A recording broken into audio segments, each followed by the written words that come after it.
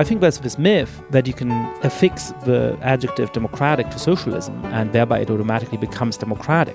And I think that really is a deep failure of learning the lessons of the last 100 years. We've seen that the capitalist system is, of course, conformable with a lot of terrible dictatorships. Chile under Pinochet was a terrible dictatorship, but was also very capitalist. So capitalism in itself does not give us freedom. That is absolutely clear. Well, China is the best example of that. China is a strong example of that today. But you also see very clearly is that every time that you've actually tried state ownership of a means of production at any substantial scale. Obviously, various countries have state ownership of one particular industry. In Germany, for a long time, the railways were state-owned and so on, and you can carve out certain industries. But if it comes true that the vast majority of economic activity is owned by the state, every single time that was tried, it has turned into a terrible dictatorship. And so I think you have to have a very sophisticated theory about why that was the case and how you're going to avoid that in the future if you propose to try that again. And just saying, hey, I'm a socialist, but I'm a democratic socialist, but I think democracy is nice, that just doesn't cut it. Hi, you're listening to Keeping It Civil, a production of the School of Civic and Economic Thought and Leadership at Arizona State University. I'm your host, Duncan Minch. In this podcast, I interview prominent scholars, writers, and intellectuals about the American political tradition and the state of intellectual life in the United States. The point of the podcast is to have an intellectual exchange of views on political, civic, and social issues in American life. Many of the guests on the podcast are part of the school's speaker series, which invites liberal progressives and conservative voices that we feel are important for the advancement of civil and liberal education today. We've got a really good show today. I'll be speaking with Jaska Monk, Associate Professor at Johns Hopkins University and the author of The People versus Democracy. There was a lot of tension in this one, probably more than any of the interviews I've done at Keeping It Civil so far. And I guess it shouldn't be much of a surprise, really. Monk and I are sort of bizarro versions of each other. Our surnames both translate to the same thing, his in Polish, mine in German. He's an American German, where his Jewishness could never be forgotten. I'm a German American, and my Jewish ancestry has been a total afterthought. He's an anti-populist, and I'm an ardent defender of populism. And I'm pretty adamant that it's a totally misunderstood and misrepresented political tradition. Monk is a typical high pedigree intellectual, educated at Cambridge and then Harvard, and I'm just some punk rock galoot from Salt Lake who left the Mormon church and somehow bounced around the world, getting a bunch of graduate degrees. How misunderstood Middle America is always the center of my focus, which is very different from his. And so I think that kind of explains some of the tension amongst all the other differences. But I think this is one of the key things about this podcast, is to have difficult conversations like this from people who have very different backgrounds, even if they have nearly the same surname. We talk over each other in a bunch of spots, a lot more than I would have liked.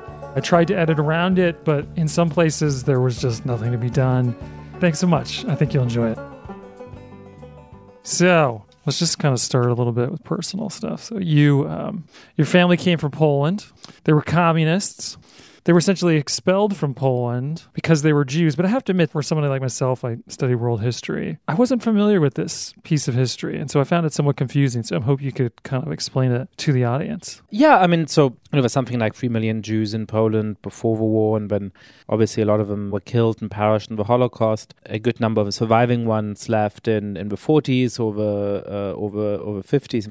And so by 1966, 1967, there was, I believe, something like 50,000 Jews left in Poland, so a very small number.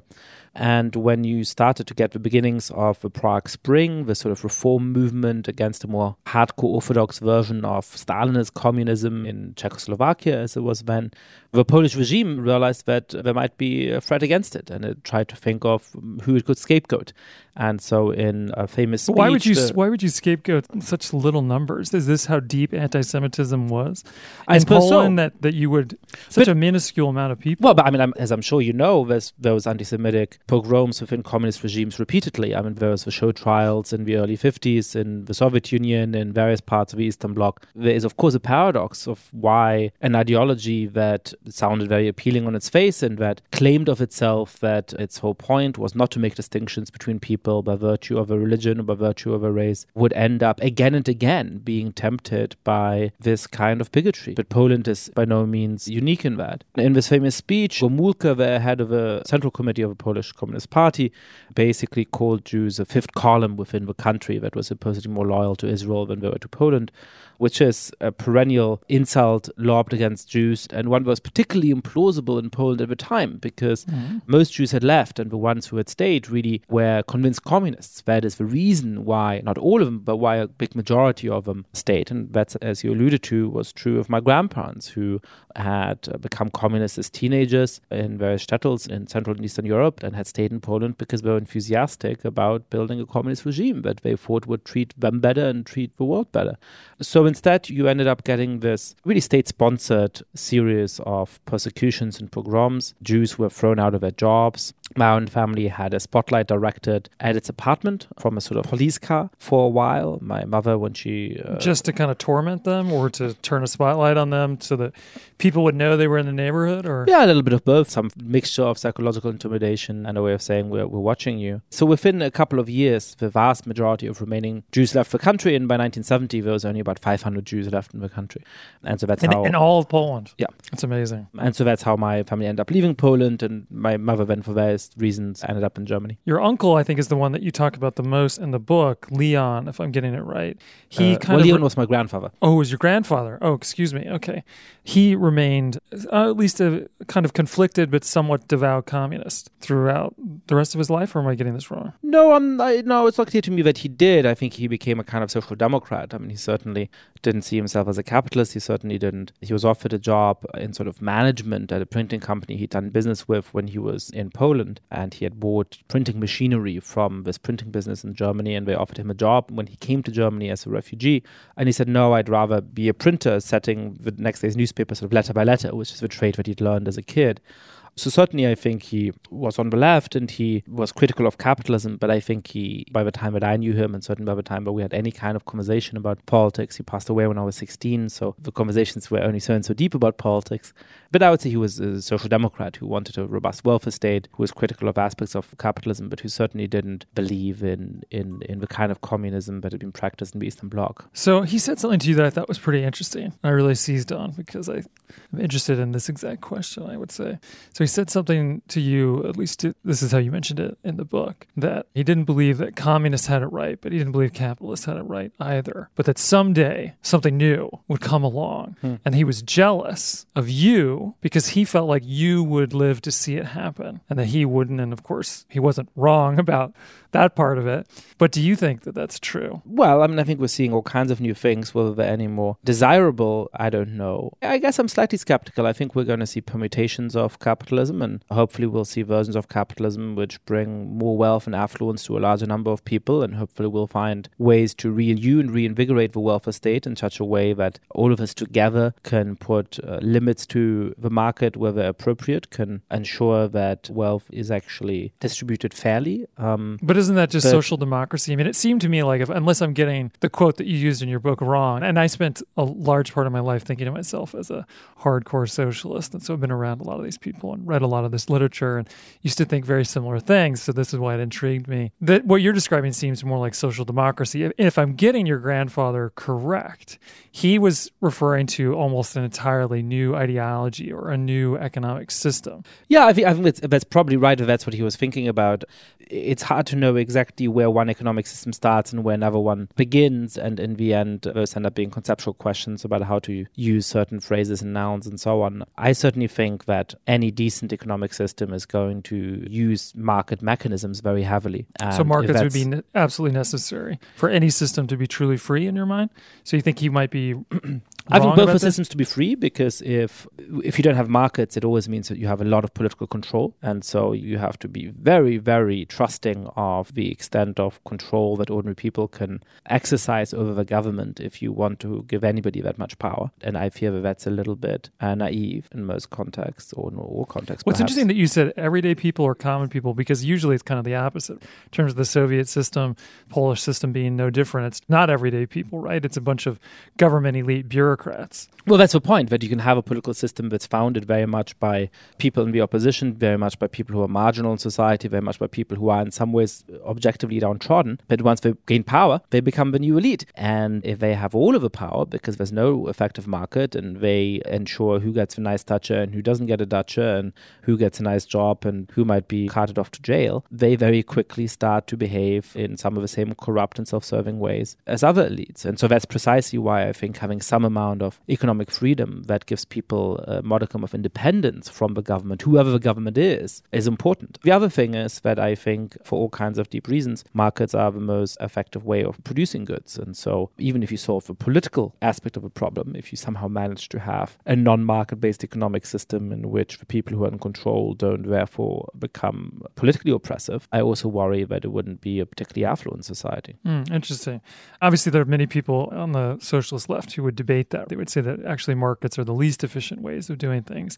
And a lot of people who kind of fantasize, even if they're not necessarily Trotskyites, they're maybe more of the Jacobin style neo-Marxist iteration, they do tend to fantasize about Dubček and what would have happened if the Prague Spring had been allowed to run its course. Do you ever have any thoughts about that, given that, obviously, as we just talked about earlier, it played such an enormous role in eventually driving your family to Germany? Well, I think Alexander Dubček, who started the Prague Spring, who was the leader of the Czechoslovak Communist Party in 1968, was an honorable man who was trying to make a deeply inhumane system a little bit less inhumane, and I think of him fondly for that. I do think it's a little bit of a fantasy to think that if only the Soviets hadn't invaded Czechoslovakia, the system would have been a deeply democratic system in which the state retains complete control of the means of production. So I think there would have been two paths forward within Czechoslovakia. Either he would have introduced a real element of market mechanisms, in which case the society might have ended up being free and democratic, but also in some important ways capitalist, or I think in the end repression would have ridden high once again. I think there's this myth that you can affix the adjective democratic to socialism and thereby it automatically becomes democratic. And I think that really is a deep failure of learning the lessons of the last 100 years. We've seen that the capitalist system is, of course, conformable with a lot of terrible dictatorships. Chile under Pinochet was a terrible dictatorship, but was also very capitalist. So capitalism in itself does not give us freedom. That is absolutely clear. Well, China is the best example of that. China is a strong example of that today. But you also see very clearly is that every time that you've actually tried state ownership of a means of production at any substantial scale, obviously various countries have state ownership of one particular industry. In Germany for a long time the railways were state owned and so on. I mean, you can carve out certain industries. But if it becomes true that the vast majority of economic activity is owned by the state, every single time that was tried, it has turned into a terrible dictatorship. And so I think you have to have a very sophisticated theory about why that was the case and how you're going to avoid that in the future if you propose to try that again. And just saying, hey, I'm a socialist, but I'm a democratic socialist, I think democracy is nice, that just doesn't cut it. That's naive. Well, it's funny that you say that because just a little bit about this entire narrative that you just played out explains my youth, because I took a bunch of classes from a very charismatic socialist at a university. And this is exactly how he portrayed it, as if the problems of the Soviet Union and Cuba, etc., were just small things that were easily fixed. And if you're 19, 18, even 20, and you don't really have a whole lot of background because it's not exactly our education system. Now, German education system might be different, but in the United States, fills you in on all kinds of details about a political economy.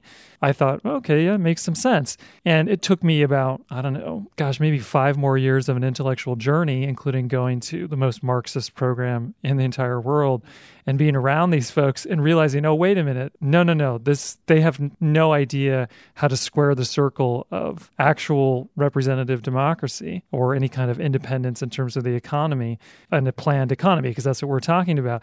And so I wrote my master's thesis, you might find this interesting, about reviewing all the different socialist plans that came out after the Soviet Union, claiming to figure out a way to actually make it democratic. Oh, interesting. And what happened to them? My conclusion was that they were all fantasies. There were some ideas that were fairly intriguing.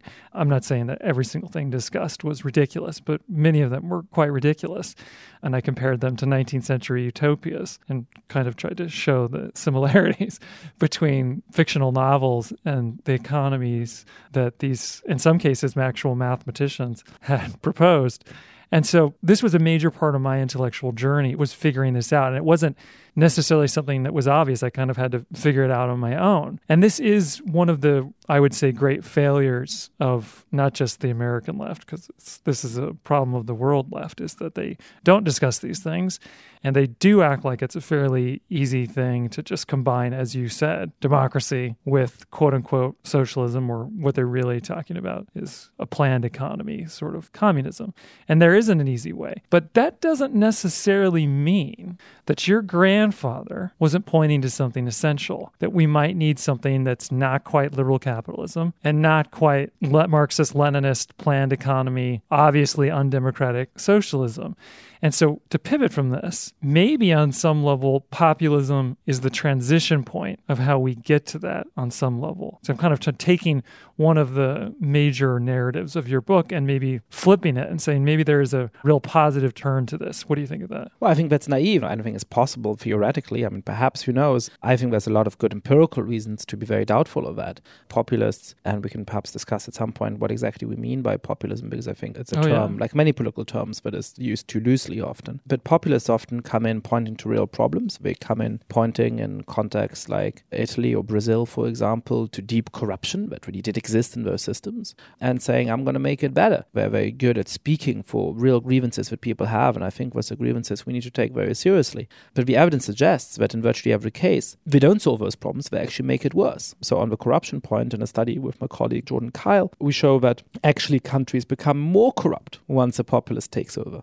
And you could run the same kind of evidence for all kinds of other things. Populists say that they're going to make systems more democratic, but what they actually do is to abolish political freedoms. And so to stake our hope for something that is incredibly hard, which is to invent an economic system that somehow works better than the one we've had, even for all of the attempts to improve on it, other than in reformist, small social democratic ways, appear to have failed. And to say those people who now have a proven track record of making countries more corrupt when they say they're going to become less corrupt, of making countries less democratic when they claim to be returning power to the people, they're going to be the midwives of this new economic order. Anything is theoretically possible, but it doesn't strike me that we have very good reason to assume that that's about to happen. I'm not saying that it would be a direct line, but that maybe it's the initial stages.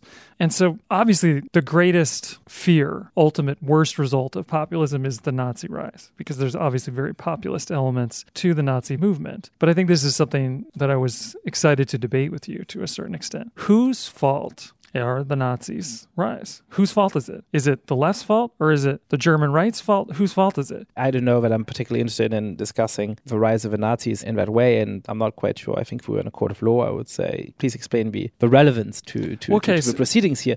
But well, let me explain it to you.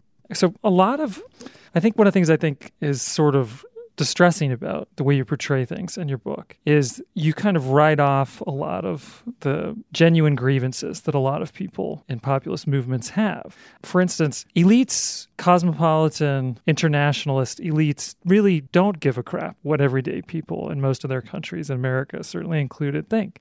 And they aren't interested in creating an economy that works for them. I think that's a fair assumption on their part, and they rightly stand up and revolt. And to not acknowledge that is quite foolhardy. And in the same way that people had a right to be angry about the failures of Weimar. Now, maybe they weren't angry at the right people, certainly not in many cases, but they had a right to be angry. So your thesis is that we should give more credence to the Nazi party in Germany. I didn't say because, that. I didn't say a lot of the that. things they were pissed off about are actually right. That seems to me don't like a strange way. Don't put words in my mouth. I said that populist. You just did the ultimate. Well, you're the one who brought it to the Nazis. I mean, look. I brought it there because let's forget about the Nazis, because I don't think that's going to be helpful to me in this conversation. It's certainly not going to be helpful to you in this conversation, the way you've set up a comparison. But I'm saying that the populist movements have a very good reason for existing. They have genuine grievances. Yeah, and so if you look at people in Weimar had a very good reason to be angry with elites. They did. Weimar was failing. Right. So look, if you look at my book on this topic, The People versus Democracy, there's a whole part of a book. The book has 3 parts, and one part of the book is devoted to trying to understand why it is that populism is on the rise at the moment. I agree with you that there's sometimes an attempt to say, well, one morning people woke up and they just turned out to be crazy. Just looking at the rise of populism within particular contexts, saying, well, it's just really about these particular things in the history of our country, and we can't look at any other countries to understand what's going on. So it's really just about everything that's wrong in our country.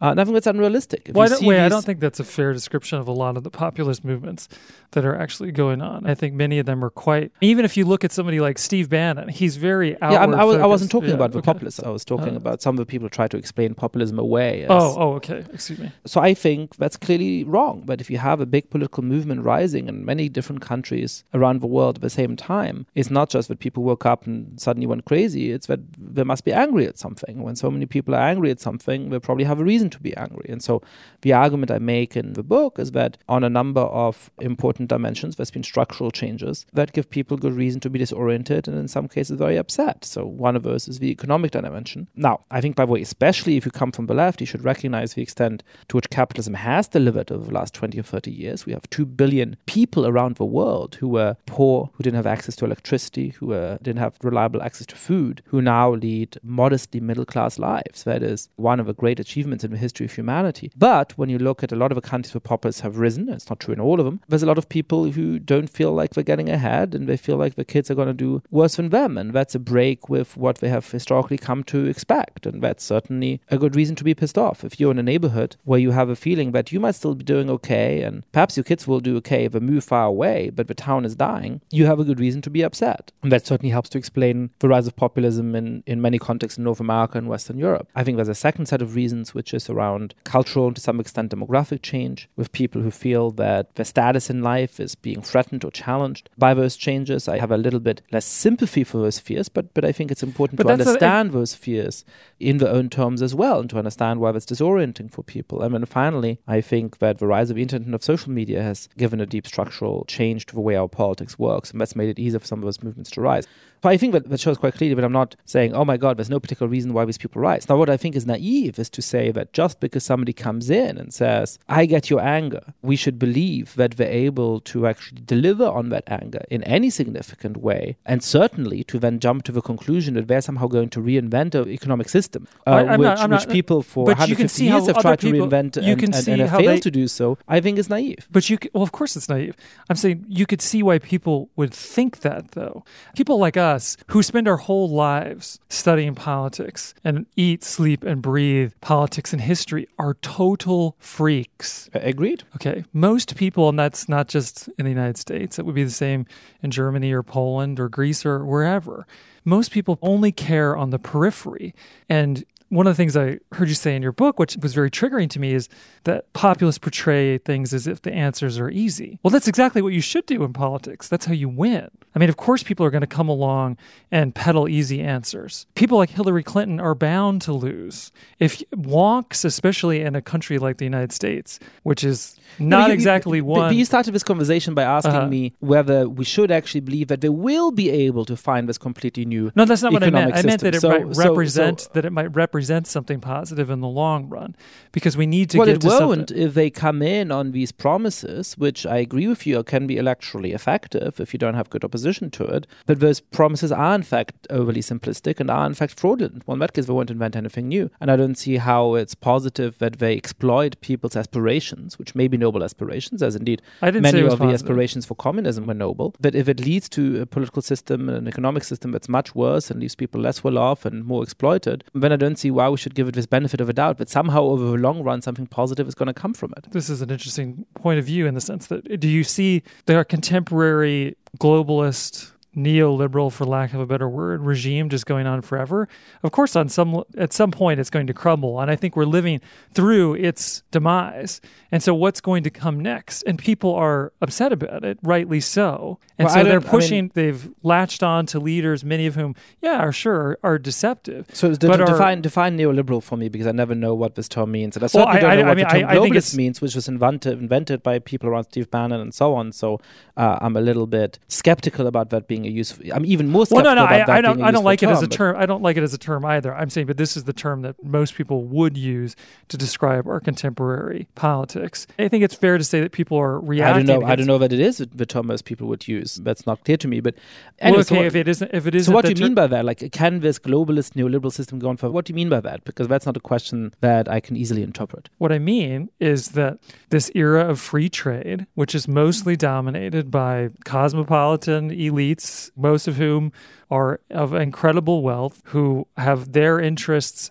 up and over the interests even of their national populations. That part of the populist narrative, I don't even really think is up for debate. When people point at it and use it as a straw man, it might not even be a straw man because it's more or less accurate. And that has not really led, as you even say in your book, to the rise in income and standard of living of most countries involved in this process over the last 25, if not 35 years, that was a promise that liberal democracy used to be able to make to people. You say this in your book, that their incomes and their standard of living would rise. Well, that's not the case anymore. It's especially not the case in the United States, but it's not even the case, I don't think, unless I'm wrong, in Western Europe. How can you expect people not to be mad and not expect people to then listen to a demagogue? That should be something that would be par for the course. Well, so first of all, you can always mix everything in the world together into an indistinct pot of blurch, but what does that mean? You keep running very different questions into each other. One question is, why is it that these populists are rising, and are there real reasons why people are angry? That's a question that I agree with you is an important question, and I answer in the book, and I disagree with your answer, is what I'm saying. Well, fair enough. We can discuss the answer, but the other question is, does this somehow necessarily mean that there's something legitimate or justified that's going to come out of it? Does this somehow imply that obviously something positive will be the result? And that's just a very, very different question, and it doesn't follow at all from the first one. Well, something positive can come out of everything. But even World War II had a positive role. In the end, it was the rise of social democratic capitalism in Europe. So something positive came out of possibly the worst event in all of human history. Well, so I mean, okay, that's I guess what I'm asking you to the frame to look at it is that this is the initial stage. Yeah, it's not unimaginable that once we've beaten some of these political movements, which I think are very dangerous to people's rights, to people's freedoms, that after that we might have in some ways a better political system.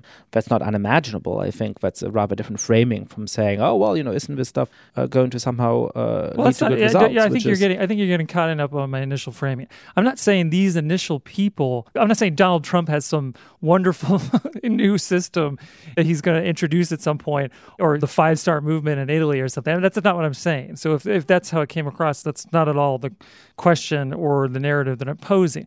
I'm saying from a grand bird's eye point of view of political development, this is the initial reaction against a system that is quite unfair to everyday people in most of the countries that are experiencing it. And I feel like so let's get into that. Okay, so again, I absolutely agree with you that there are legitimate grievances that people have, and that there are strong reforms that we should have. I'm somebody who, we can discuss my particular political history at some point. I would now see myself somewhere on the center left. I believe in market mechanisms. I also believe in the importance of a strong and generous welfare state. I think the American welfare state has historically been incomplete, and one of the most important tasks is to complete it, to make sure that people have everything from maternity and paternity leave to universal access to health insurance and all of the other kinds of ways in which the United States lags behind the development of a welfare state in many of our peer democracies. So I absolutely agree with you that there's important aspects of a contemporary political and economic system that are unjust that we can improve. Now, I also think that it's important not to say that everything is bad. The debate of where exactly living standards lie is complicated. They have improved for most Americans in the last decades. They have not improved nearly as quickly as they did in the past. There's complicated questions about how much further they should improve. But I think it's also important not to overstate how unjust our political system is. I'll ask you a question. What percentage do you think of Americans whose parents were in the bottom quintile of the income distribution, so their parents were in the bottom 20% of how much money people make in the United States, what percentage of them do you think are also once they reach a similar age in the bottom quintile of the income distribution. What a similar age? What's the age? Well, so if you're looking at the parents at 40, then once they themselves are 40, because obviously you can't compare the but parents. I would need to know the age. Okay, so if the parents are at 40 and they're in the lowest quintile, and you're asking me once of the current generation, so that would be people my age, right? Right, once they're kids. Well, I'm going to make sure you gave me a hypothetical question that I'm supposed to try and answer accurately. I want to make sure I know what I'm being asked. So that would have to be, so are we talking about age 40 or are we talking about, the age is important, I think, here. What age are we talking about? Well, I think you can look at different ages and the statistic ends up being the same, but let's say at age 40. So the people in the bottom quintile who stay in the bottom quintile by age 40. Is that what you're asking? Right. So if your parents were in the bottom quintile of the income distribution, how likely is it that by the time that you reach 40, you are going to still be in the bottom quintile of the income distribution? Well, for my generation, I think it would be much higher than previous generations. What percentage do you think that would be? 35%. That's about what it is right now. That means that about 2/3 of people do actually experience significant upward social mobility. But I would bet you would acknowledge, looking at those numbers, and obviously I don't have them off the top of my head and haven't seen them, but I'm just guessing, being a fairly informed observer, that's 35% is much higher than it used to be. Well, I don't think we have that data going back, so I think it's hard to know that specific data. But I think what I'm trying to say with that is that our economic system could be a lot more just, but it's also easy to overestimate how unjust it is. I recently ran a poll around this data on my Instagram account, which is not where I normally post political analysis, but if you want to see pictures of various venues I'm speaking at, feel free to follow me. And I asked people, do you think it's 1 in 3? Do you think it's 2 in 3? And something like 90% of my followers who voted in this poll said it's 2 in 3. I'm sure that 66% of people whose parents were in the bottom quintile of the income distribution themselves will be in the bottom quintile of the income distribution. But what quintile were they in, though? So were they just above, or were they... Well, there's a spread, right.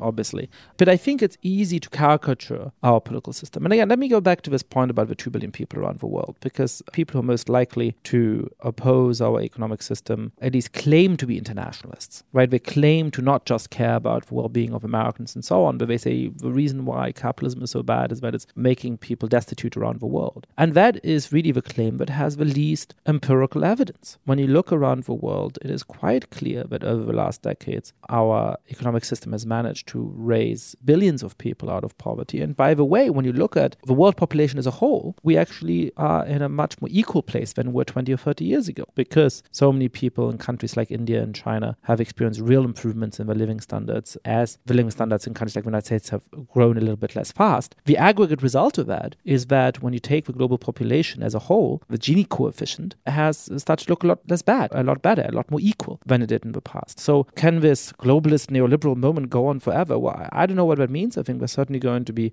changes to our trade regime. I think we certainly have to make sure that we get rid of tax havens where people can legally and often illegally hide their money, claim it all of their profit. But how would we ever get rid of those things if those are the people in control who've established them? The idea that there isn't some kind of consensus to a certain extent, and there's all this gridlock in Washington, is sort of a myth. There's quite a bit of a consensus for certain things. Look at how Nancy Pelosi impeached Trump the same week that she approved the military budget. When the elites want things done, they get done. And the military budget, of course, in this country at least, being one of those things. Nobody was going to impede that. Well, I don't know. If you're looking at American politics right now and you think that Elizabeth Warren and Donald Trump are secretly in cahoots with each other and they agree on everything, then I think you're looking at it through a different set of shades than I am. But I see you're sporting some quite stylish shades, so perhaps you need to take them off in order to see what's going on. These are actually for medical reasons, but thank you. Appreciate that. I apologize.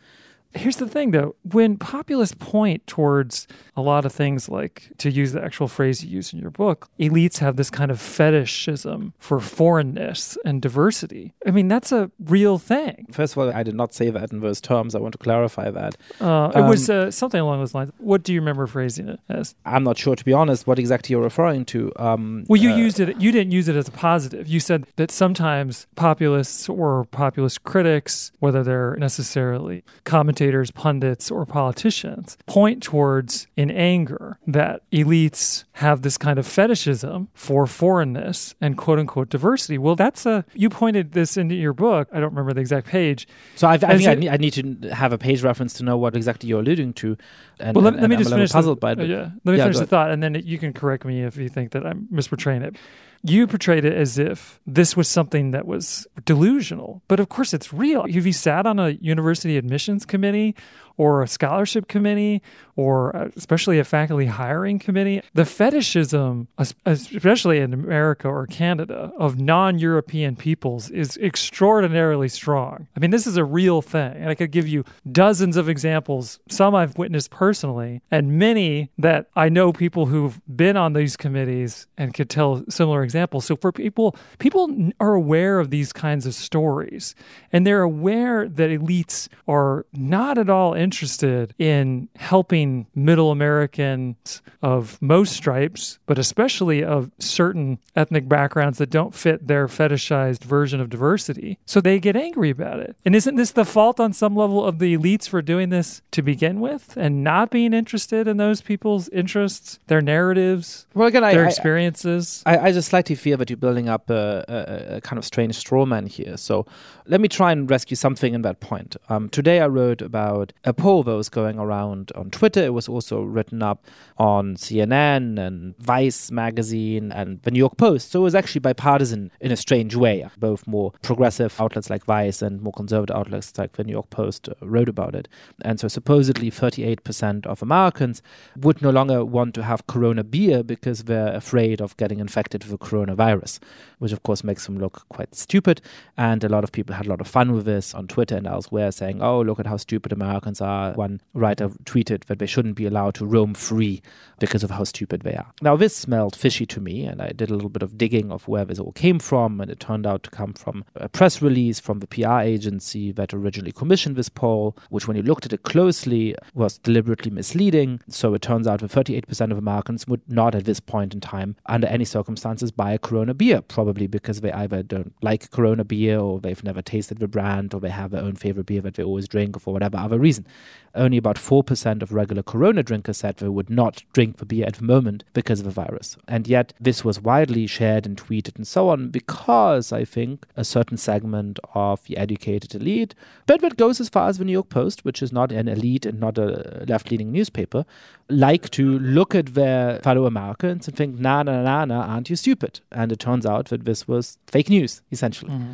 So I share your concern that there can be a way of looking down at a lot of our compatriots, at a lot of our fellow citizens, of portraying them as being much more stupid and much less rational than they actually are. That doesn't mean that you need to buy into this idea of this cosmopolitan elite that's secretly in charge of everything. I'd say secretly. I don't think it's very secret. Or that's openly in charge of everything, if you prefer to put it that way.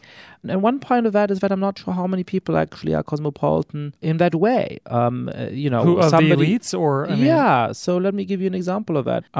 There's this phrase which your sort of question reminded me of by an English writer who says the real debate at the moment is between citizens of somewhere and citizens of nowhere, people who are happy anywhere in the world. Anywheres versus somewheres versus anywheres. Somewheres versus anywheres, that's right, yes. And I think on that definition, if you take it seriously, there really aren't very many anywheres. I know plenty of people, plenty of acquaintances and friends who would happily spend a year or two in London or perhaps even Tokyo. The number of them who actually would be happy to move to another country permanently. Well, but it's not another country. And who wouldn't want to be living in their own country and who would be comfortable operating in another language is very, very, very small. And so I think this idea that there's these cosmopolitan elites that aren't shaped by their own country, that don't have any solidarity with their own country, that don't care about their own country, I think that number of people really is very, very small, and it doesn't include most of the most powerful people. You're listening to Keeping It Civil. I'm Duncan Mensch, and today I'm speaking with Yashka Monk, author of The People versus Democracy. I'm Paul Carisse, director of the School of Civic and Economic Thought and Leadership at Arizona State University. We launched Keeping It Civil because we believe in the power of intellectual dialogue to both renew our civic life and remind us of the value of liberal arts learning. At the School of Civic and Economic Thought and Leadership, we are restoring space for civil discourse across divergent views on human, civic, and academic issues. Our majors and minors undertake a liberal education to discuss moral and political thought, economic thought, and America's ideals and constitutional principles. They study important historical moments and leaders, and they experience leadership challenges through special seminars, internships, and programs. This broad foundation prepares them to be ethical, adaptive leaders in their chosen professions or civil society or in public affairs. We hope you'll learn more about the School of Civic and Economic Thought and Leadership at Arizona State University by visiting scetl.asu.edu. The School of Civic and Economic Thought and Leadership at Arizona State University, a new class of leaders. You're listening to Keeping It Civil. I'm Duncan Minch, and today I'm speaking with Yashka Monk, author of The People versus Democracy.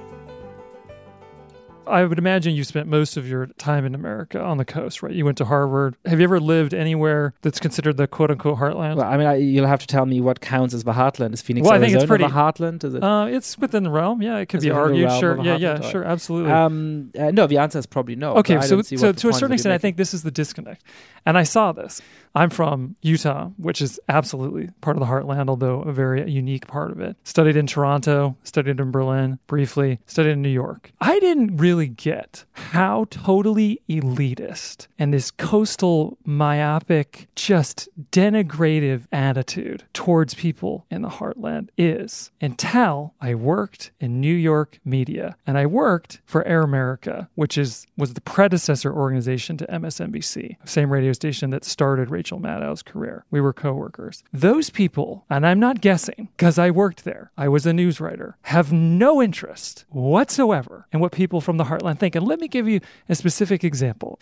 I go and I pitch a program to the director of programming. And I said, we should go to the middle of the country and actually talk to people, hear what they actually think. Because most people don't realize that, A, they're not the boobs that other people would like them to think, especially those who write for the Washington Post or the New York Times or the New Yorker or Slate or wherever. They're not. And their politics are a lot different than those people think. They're actually much more interested and much more open to social democratic politics.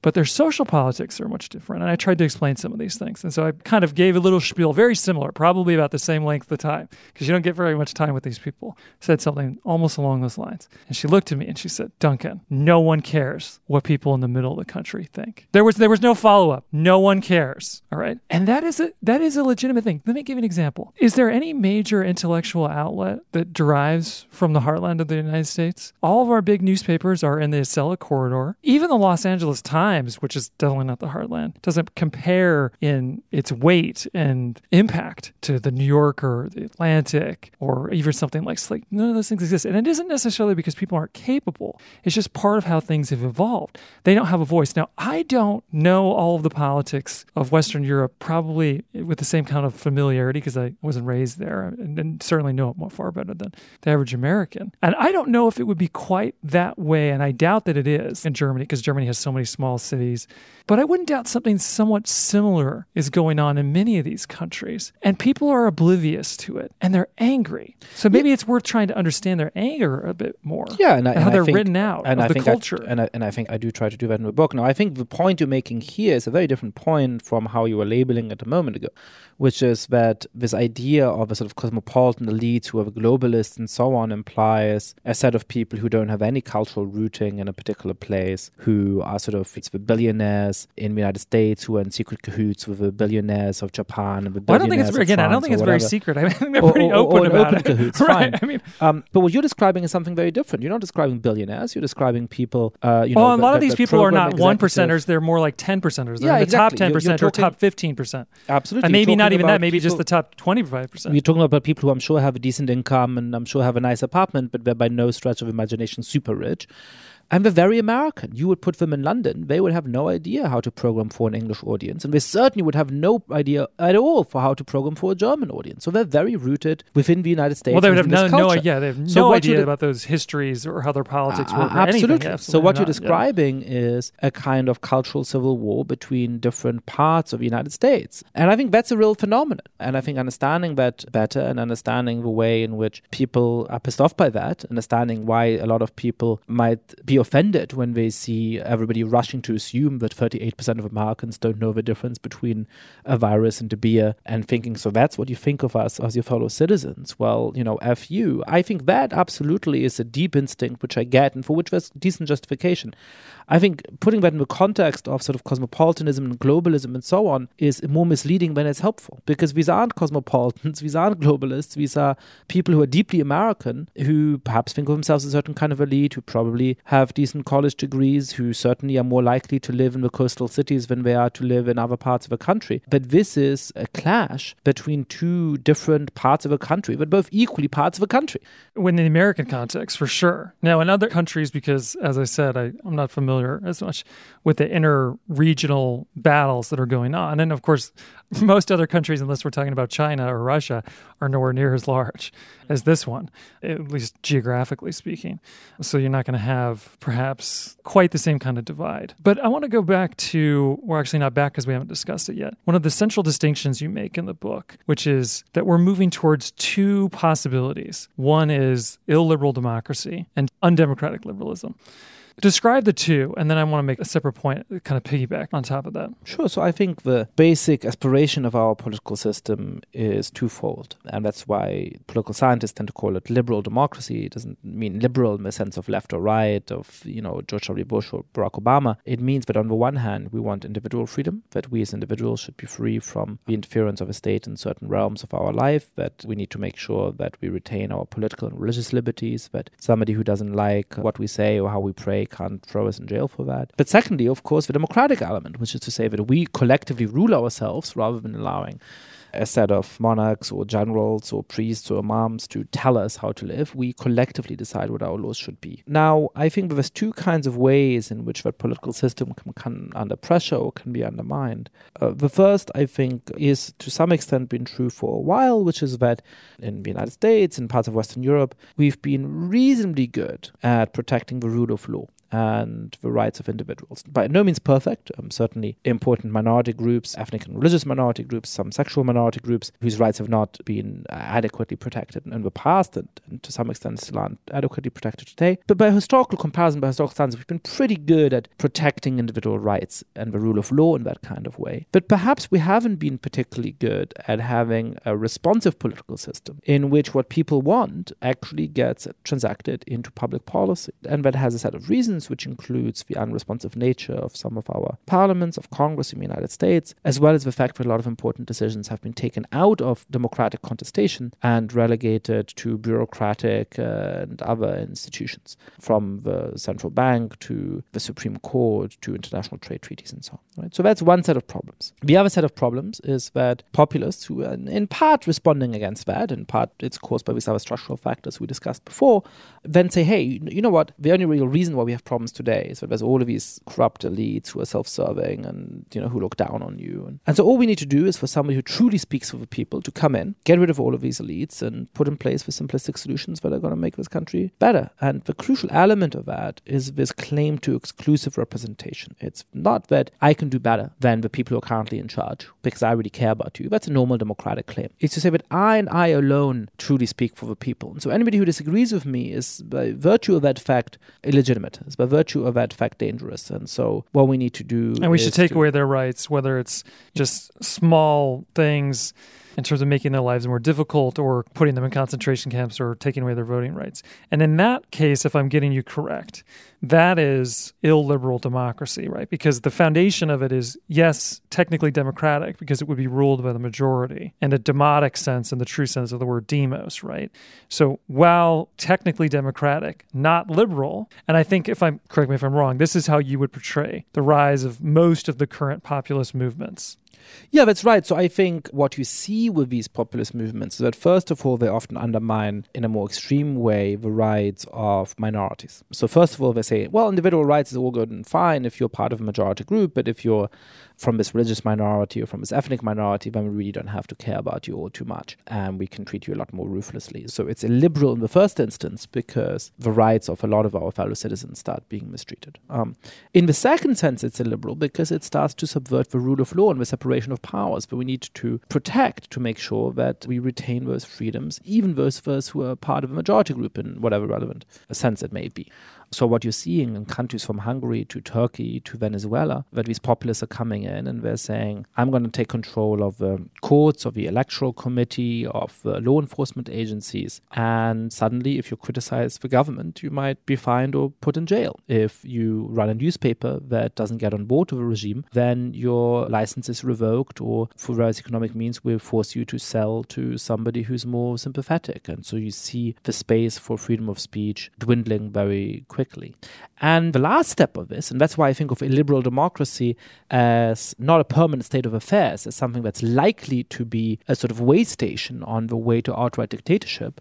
And that's because once the populace controls the electoral commission and controls the newspapers and people are too scared to say their opinion about it, then it no longer becomes possible to remove a democratically elected prime minister or president through democratic means. And that's essentially the stage we've gotten to in places like Hungary and Turkey and Venezuela. And of course, the rise of the Nazis is the fast track, right? Where all of this happened over the course of 18 months, or is it less than 18 months?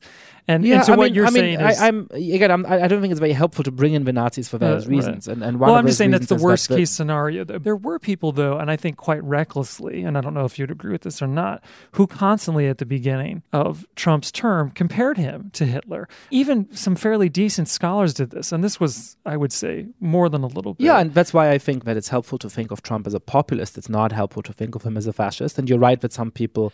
And it's not useful, right? But all I'm saying is you can understand why they went there, because if you are thinking in the most catastrophic way, that's where well, you can understand why they went there, because that's what every internet argument always ends up being. It ends up being about Hitler and the Nazis. But no, I think it's importantly different, right? And one of the important ways in which it's different is that those movements were much more openly anti-democratic. So those movements said, well, democracy is bad, it doesn't work. We need a much more hierarchical society. That's not what populists say. Populists say, the system was never really democratic. What you need to do is to trust me to sweep aside all these institutions, and then I'll make it properly democratic. Mm-hmm. So that is a very good point. They are more hypocritical than many other dictators. Mm-hmm. When you look at the military dictators in Latin America in the 70s and the 80s, they were terrible dictators, but they were a lot more honest on that count. Most of them rolled up in front of parliament in a tank one day and said, all this democracy stuff isn't working, just trust me and I'll make you rich and I'll make sure that you're safe, that there's law and order, and it's worth giving up your freedoms for that. It's a much more openly anti-democratic appeal. What's so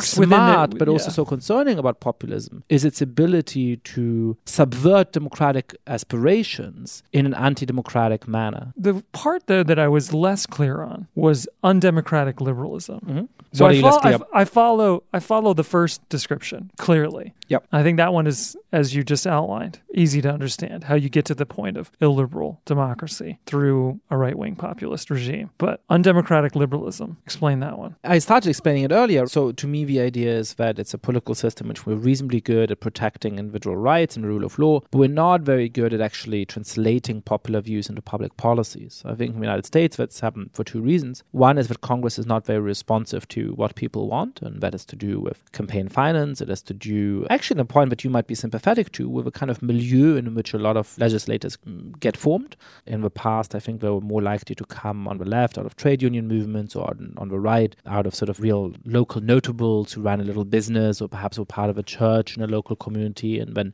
became office holders. Instead, today, when you look at the sort of careers of most rising younger congressmen and senators, they all went to a fancy college and then they spent some time working on Wall Street or on the Hill in DC. Pete Buttigieg. In tech. Well, it's true of a lot of them. And then they sort of might go back to their hometown in order to run for political office, really shaped by that 10% of people who you're clearly not very happy with. And I think that does mean that they aren't always in touch with people's views and preferences and interests, as they might be. I think, by the way, they're actively contemptuous, I think, is part of the things. And so going along with some of them might be, yeah. And by the way, I think very much are. That's just one more point that I think is interesting here.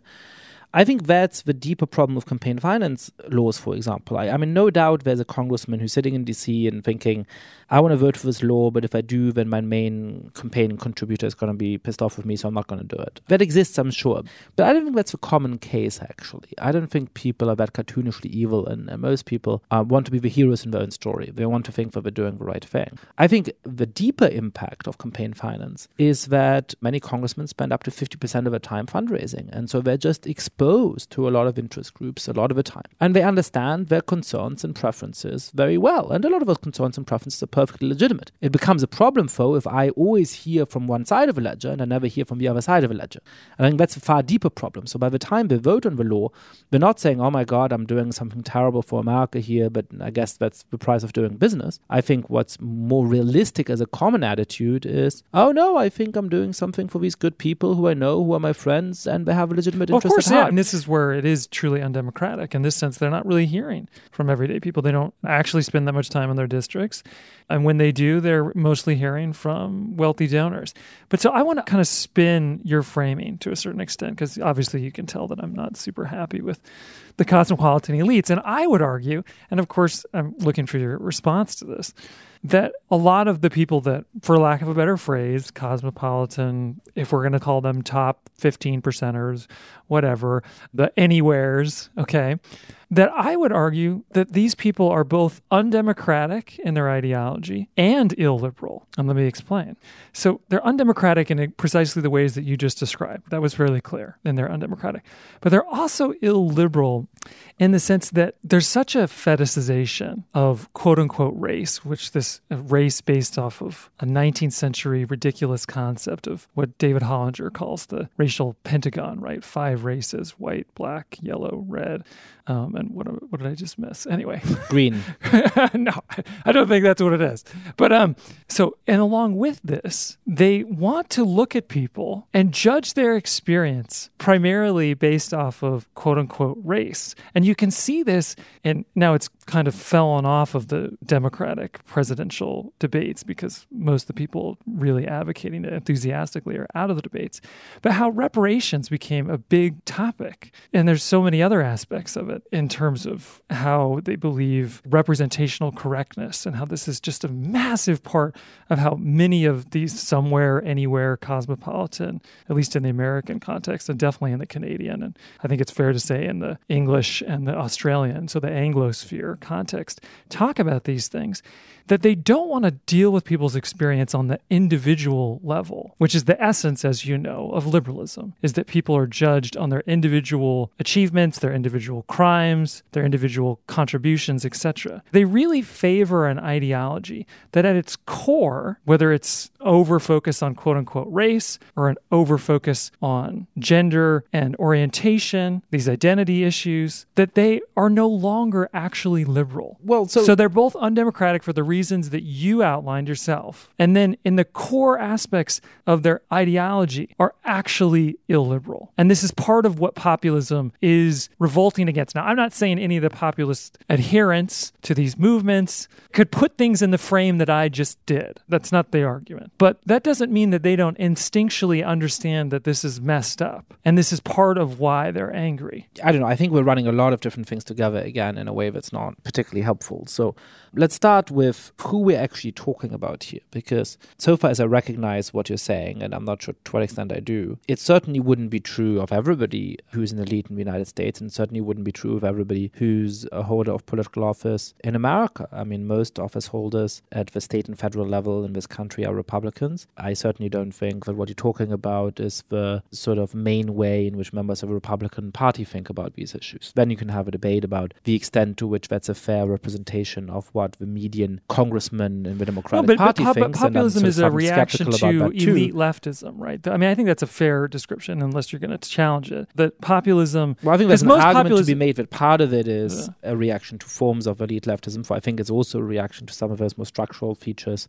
like a stagnation in living standards. I would agree with that part too, but I'm saying in terms of culture, the cultural aspect of it, that it's a reaction to elite leftism. I think it can have an element of that. that. Now, I think when you ran together a lot of different things in terms of what I take to be important and salutary and what I take to be less important and salutary, I think it's quite clear that in American history and the history of many other countries, big groups have been excluded and discriminated against in deep ways for a long time. Just take sexual minorities. Until less than 20 years ago, it was the official policy of the United States military that if you publicly stated that you were gay or lesbian, or if you weren't secretive about having a gay or lesbian partner, you would be booted out of the military. I mean, this is a very real form of discrimination that was federal policy. Of course it was. Within our lifetimes, and we're both pretty young. But I wouldn't say that any sexual, because I'm just using your phrase. I wouldn't say any sexual minorities or orientation minorities are not represented well in universities, and that's shown statistically. There'd be studies for that. They're very well represented, and they're very well represented in the arts, but at the same time, it's constantly a part of the narrative and the dialogue, and if anything, they're overrepresented. I think there was something very illiberal about a lot of the forms of discrimination that minority groups have historically experienced, and we're not talking about the 19th century here. We're talking about things that were happening 20 years ago, and perhaps there might be some things that are still happening now. And so I think, first of all, a concern with that is a concern that I, as a proud liberal, strongly share and have. Now, I share your concern. I'm not saying that those concerns aren't legitimate. Now, may there be ways of reducing every political issue to a question of identity, and may there be ways of just starting to perceive each other through the prism of ethnic and religious and sexual identities to such an extent that we don't think of our fellow citizens as capable of political agency. And may there be something somewhat toxic about a tone, especially on platforms like Twitter, in which people are continually written off as old white men. Yeah, I think that's quite bad, and I don't participate in it. And I do worry about the rise of that kind of mode of talking and arguing on parts of the left. But when I was describing undemocratic liberalism, I was describing a political system which is quite pervasive and exists in many different countries and sort of unites to some extent different parts of a partisan spectrum. I think the aspects of this that really are illiberal are rising in ways that we should have a real conversation about, but to characterize them as being dominant at the political level in the United States, much less Western Europe. Well, I don't think they're dominant on a political level. They are dominated on a cultural level, though. I mean, I don't think that's really even up for debate. They do dominate all of the major cultural institutions that have quote-unquote legitimacy. That sort of mind frame dominates universities. It dominates Hollywood, for lack of a better term. It dominates journalism. I think it depends on what you mean by music, by most of it at least, and what you mean by the underlying set of concerns. I think to have a set of concern about the fact that certain groups are underrepresented in a lot of institutions. A lot of it is based off of assumptions that are actually incorrect. For instance, Asian Americans are not underrepresented for the most part, and maybe in film, for instance, or maybe other parts of media industry, but they aren't in universities, and they aren't in. Well, they're not underrepresented at universities, but I do think, so I wrote an op-ed many years ago, which was not very popular on the left, by the way, for the New York Times, in which I argued that Harvard, the university at which I then was discriminating against Asian Americans. And I think when you and they're discriminating against European Americans too, though. I think that's clear when you look at the figures. I think actually what's going on is that Harvard wants to have a minimum number of African Americans and Hispanics as part of its class. It also doesn't want the number of white Americans to drop too low. And so the way to be able to fulfill both of those aspirations is to then artificially discriminate against Asian Americans, and to do that in a particularly pernicious way, which is to give every applicant a score on personality, and to find, as Harvard officially and openly does, that Asian Americans just all happen to have really bad personalities, which I think is a deep form of all kinds of ways that they can use these so things. Nefarious means. So I agree with some of the concerns about that. But again, here I think it's true that Asian Americans aren't underrepresented at universities when the benchmark is the level of the actual population. If the benchmark is the kind of SAT scores they get when they apply to Harvard, or even the share of high school valedictorians, or even the share of people who are performing at the top levels in various extracurricular activities, then I think it's quite clear that Asian Americans are underrepresented. Well, but let me underrepresented relative to in terms of their merit, they are underrepresented, as you just illustrated. I don't think that's even up for debate. But let me give you an idea of underrepresentation in a different sense, though. For instance, let's go to narratives and stories and tales of culture, which is probably more difficult for you to understand because you didn't grow up here, and this is I think I'm as capable of understanding. Well, no, I mean in the sense, I'm not saying you're not capable of understanding, but it doesn't come to you instinctually. In the same way that, like, I wouldn't understand the difference culturally between Heidelberg and Frankfurt. Well, but once you live in the country for 15 years, perhaps you do. I actually reject what you just said on a deep level, which is that I think if there is something that really is pernicious about progressive thinking about race and identity, it is this essentialist idea that we are never capable of understanding each other. That if you're white, you're never capable of understanding the experience of an African American. If you're an African American, you're never capable of understanding the idea of a Latino. But I think that we are actually capable of learning and of understanding. And if we listen carefully to each other, we can understand experiences of discrimination, experiences of disadvantage, and we can come to care about them on a deeper level of political solidarity. Not in the sense of, I should hold back and defer to you because you're from the more oppressed group, but on the much deeper level that I have listened to your stories. And I have to take the time and the effort to do that. That's not an easy thing. But I've listened to your story, I've understood your story, and I am outraged by what's happened to you because of my ideas about what we should be doing in this country. And I think to say, you didn't grow up here, so you don't understand these cultural differences, in a weird way, it has a similarity to this idea that you have to be from a particular country, you have to be born there, or you have to be of a particular group in order to understand that. I think I've studied the United States for a long time. I've been living in this country for a long time. I'm a citizen. Let's have a debate about various aspects of the United States. But I think you assuming that those things about the United States I wouldn't understand because of not growing up here. And I didn't mean it as an insult. I would just assume that the example I used earlier, I know far more about German history than the average American, infinitely more. But I would never presume that, for instance, I could watch a German comedy and get the jokes. Maybe if I spend a lot of time with a comedy seller. Believe me, I get the jokes. But anyway, let's get to your question. Okay, but actually, I want to pivot off this because this is something that you wrote in your book, because I think this is interesting. So I'm quoting you directly. This is from your first book. Far from being anti-Semitic, Germans were so keen to prove to me that they weren't anti-Semitic that they treated me with a kind of nervous niceness, usually reserved for the mentally handicapped or terminally ill, driven by misplaced guilt and embarrassment about the unspeakable things their ancestors had done to mine. They ended up feeling limitlessly sorry for me, the effect of their pity and their virtue, and I'm going to insert the word signaling, you didn't write that. Okay.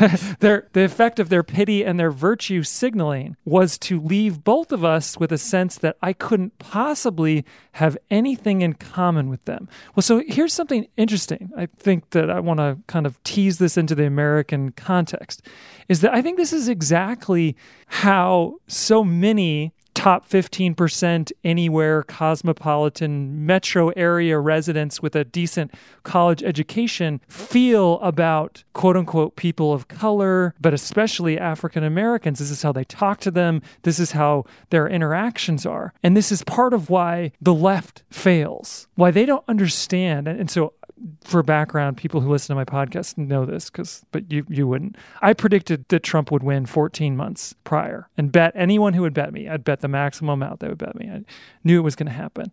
And one of the reasons I knew it would happen is because people were looking at these charts and they would say, well, no African Americans will vote for him and no quote unquote Latino Americans will vote for him. And it's like this, you don't understand these people. This is not true. And I knew the percentages would be much higher than they were looking at.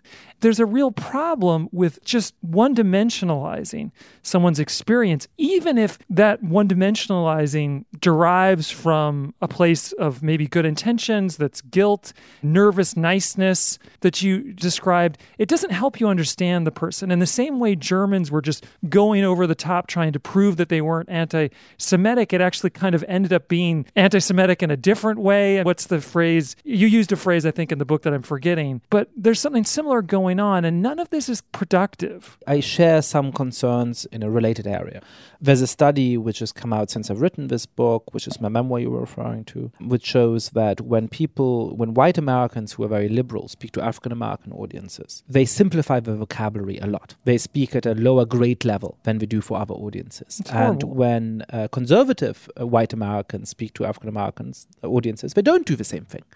And I do think that shows an offensive, well-meaning and sort of sympathetic, we like you, but, I'm assuming that actually I have to sort of speak down to you in order for you to be able to understand me. And I think that's a horrible attitude. And I think in that sense that study points to something quite deep. So I agree with some of that. Now, 2 points. First is when you look at why Trump won in 2016, he couldn't have won without any Black or Latino support, but really the reason he won is that he managed to make huge inroads among the white working class. I think that's the main reason for his victory, and that sounded a little bit different in your question, so it's important to emphasize that.